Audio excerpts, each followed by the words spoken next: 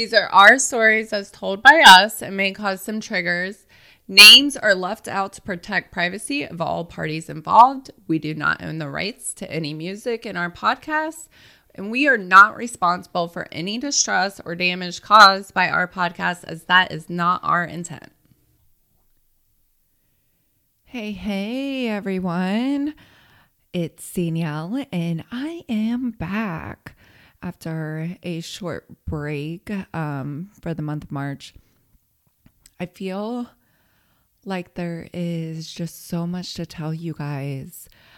So much has been going on since the little break that we had.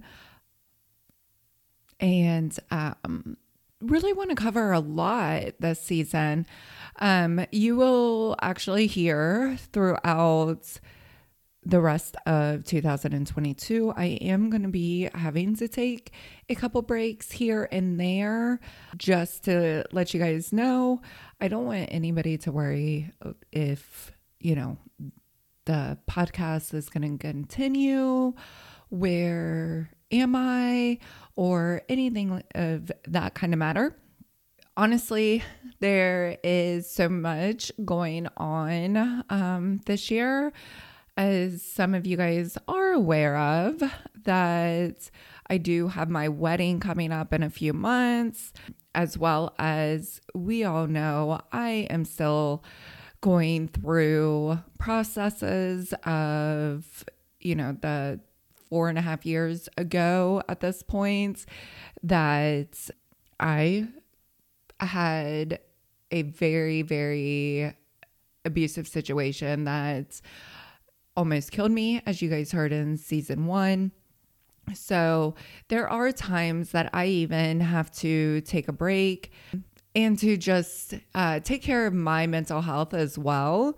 And then, as you guys all heard in season 1, how my life has been growing up and things that have even gone on as an adult, as far as some mental abuse, emotional abuse, neglect, and sometimes the podcast and doing community outreach and just speaking about all the different abuse and hearing other stories can sometimes actually take a mental toll on me. So there are times, and then as you guys know, I am a mother. So sometimes my family is needing me, or we may have a family gathering, something. So sometimes I just have to put the podcast aside and focus on my family and myself. But no worries. The podcast is not going anywhere. I know that we ended season 1, and some of you may be wondering why it was so short. And once again, this podcast is about honesty and real, and also that empowerment and the struggles that go with all of it. A lot of different factors came into play. As some of you had heard and even seen on season 1, it was very, very hard on Erica. Very hard. And it was taking a toll also on her daughter. So with that, obviously, I tell everybody, including myself, sometimes we just have to do what's best for us. And at that time, and moving forward until times may be different, she actually will not be a co-host on the podcast. And I give her much respect of that decision. And also, once again, that's not being weak or anything of that matter. She's a very, very strong individual. But when it comes to your mental health, sometimes you do need to take a step back, and that goes with anything in life. So if any of you guys are struggling, whether it's with work or on social media, whatever the case may be, don't feel bad for having to do what's best for you. So this season, it will be me alone here. Every once in a while, I may have somebody pop in as a guest or to share their story. This season, I will be covering more stories. Season 1 was more of education purposes. There may be some education going on, but hopefully you guys can relate to this season and also give some feedback in my email, which is empowermentbystrengthandfaith@gmail.com. And you can message me your stories, which, just a heads up on people's stories, I keep them anonymous. Everything is basically confidential from who it is coming from. I do change names. I don't always say somebody's name as well, and that's to protect those individuals. Of course, we don't want to hurt anybody, right? So that is what this season is going to kind of look like. In this past month of taking a break and focusing on my nonprofit that is started, I'm definitely hoping that we can continue to focus on that, continue to do some community outreach, some connecting with people in the community, and continue to help people. We have been able to help people. My main goal with the nonprofit, which is called Haven of Blessings, my main goal is to get a shelter started. That is something that is lacking all across the board, not just here in Ohio. It is lacking across the board. Some shelters turn people away because of the fact they may have substance abuse, even though they are in an abusive situation.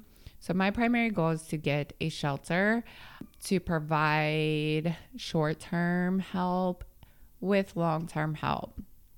Let's be real and honest here.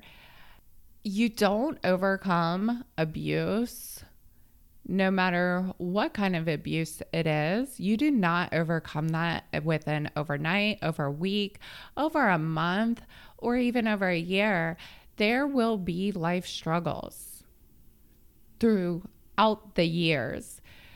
Something I was just recently talking about is I definitely didn't choose to have abusive situations that I was put into at a young age, such as 3 or 4 years old, is when, for me, I believe it really took a toll. It may have been years prior, but age 3 and 4, the things that I can visually still remember is trauma. And that is a critical time for a child, as most of you parents know. Those times is when your children are soaking in all the good and the bad. They're watching your every move. Their brain is just forming, and they're talking, they're walking, they're starting to evolve into the little person that they are going to be. Those times are just so critical. I definitely did not ask to be put here. I did not choose my parents. I did not choose my family. recently I was speaking to a couple of individuals that were asking, how have you overcome everything? Let's be real and let's throw it out there. I have not exactly overcome everything. I just this month turned 37 years old. That started when I was 3, that I know of. It may have been a thing even before I was 3. I cannot undo 34 years of what I knew. All the 34 years. I cannot unremember the trauma. I cannot reprogram my mind overnight. I can't unlearn those behaviors. I can't unlearn everything, not even the coping mechanisms of going through such traumatic things and relationships. I just can't. And it's going to probably take me 34 more years to totally overcome everything. This morning, I listened to a lot of different podcasts. I listened to a lot of different YouTubes. And this morning, one of them was Steve Harvey. And he was talking about the oak tree. And if you haven't heard it, please Google it. It's absolutely amazing. Steve Harvey gives so many different life lessons and advice. Like, he is absolutely amazing. Amazing. And if you don't know much of Steve Harvey, really look into him. He has helped me. That's for sure. He's one of my favorite speakers to listen to. And he was talking about evolving, that, you adapt to the atmosphere that you are basically planted in. And all of us have these wonderful, good qualities God has provided us. And if you continue to be in those toxic relationships and that toxic environment, you are going to adapt to that toxic environment and you're not going to be able to grow.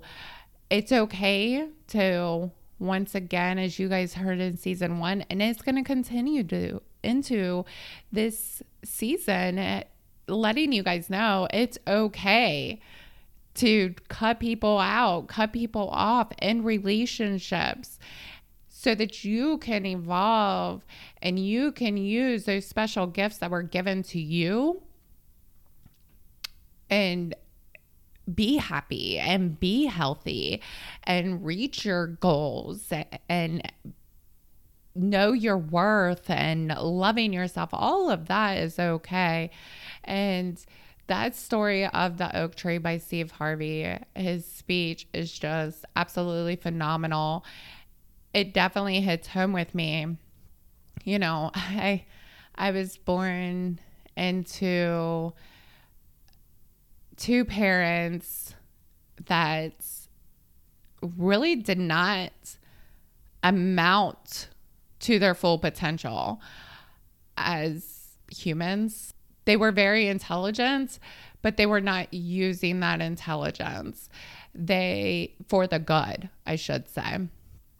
They stole car parts. They were running the streets. They were partying. They were, I guess, in their way of having fun in life. They lacked responsibilities. They lacked priorities. They obviously were not the best parents or even role models. And I was actually laughed at through growing up because I wanted to be somebody. I wanted to be somebody important. I wanted to change lives. I wanted to change the world. And I was told are you kidding? You're just a small town little girl. Your parents are nobody.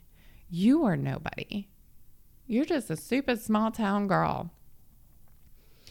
And with that being said, that was fuel to my fire, that it was like, no, I got to get an education. I was told I was going to be a high school dropout. Unfortunately, I was a high school dropout. At the time, I really did not have a choice. But the day that I dropped out in the morning. I remember going to the school. It was on my 18th birthday, which, as you guys know, 18, you're allowed to make legal decisions on your own. And that was mine. That I was pretty much backed in a corner to make. And that devastated me. That day, I went in the morning, dropped out of high school, went and got breakfast, and 2 hours later, I was scheduled into my GED classes. I was pregnant at the time. As season 1, you guys did hear, I did become a teen mom. And I was pregnant, and I was determined to make sure I had that GED before my child was born. My child walked across the stage with me as I received a certificate and cap and gown and inducted into the Adult Honor Society. And I was just so determined because I had people sitting there saying, told you she wasn't going to amount to anything. Told you she was going to be a high school dropout. Which, let me tell you something, that literally took a mental toll. That was a little, excuse my language, mind fucking. Then it was teen mom, high school dropout. She's still not going to amount to anything. She's going to live off people. She's going to live off, welfare. She's going to be on food stamps. I was just constantly being put down. And anytime I said I wanted to do something in life, I was laughed at.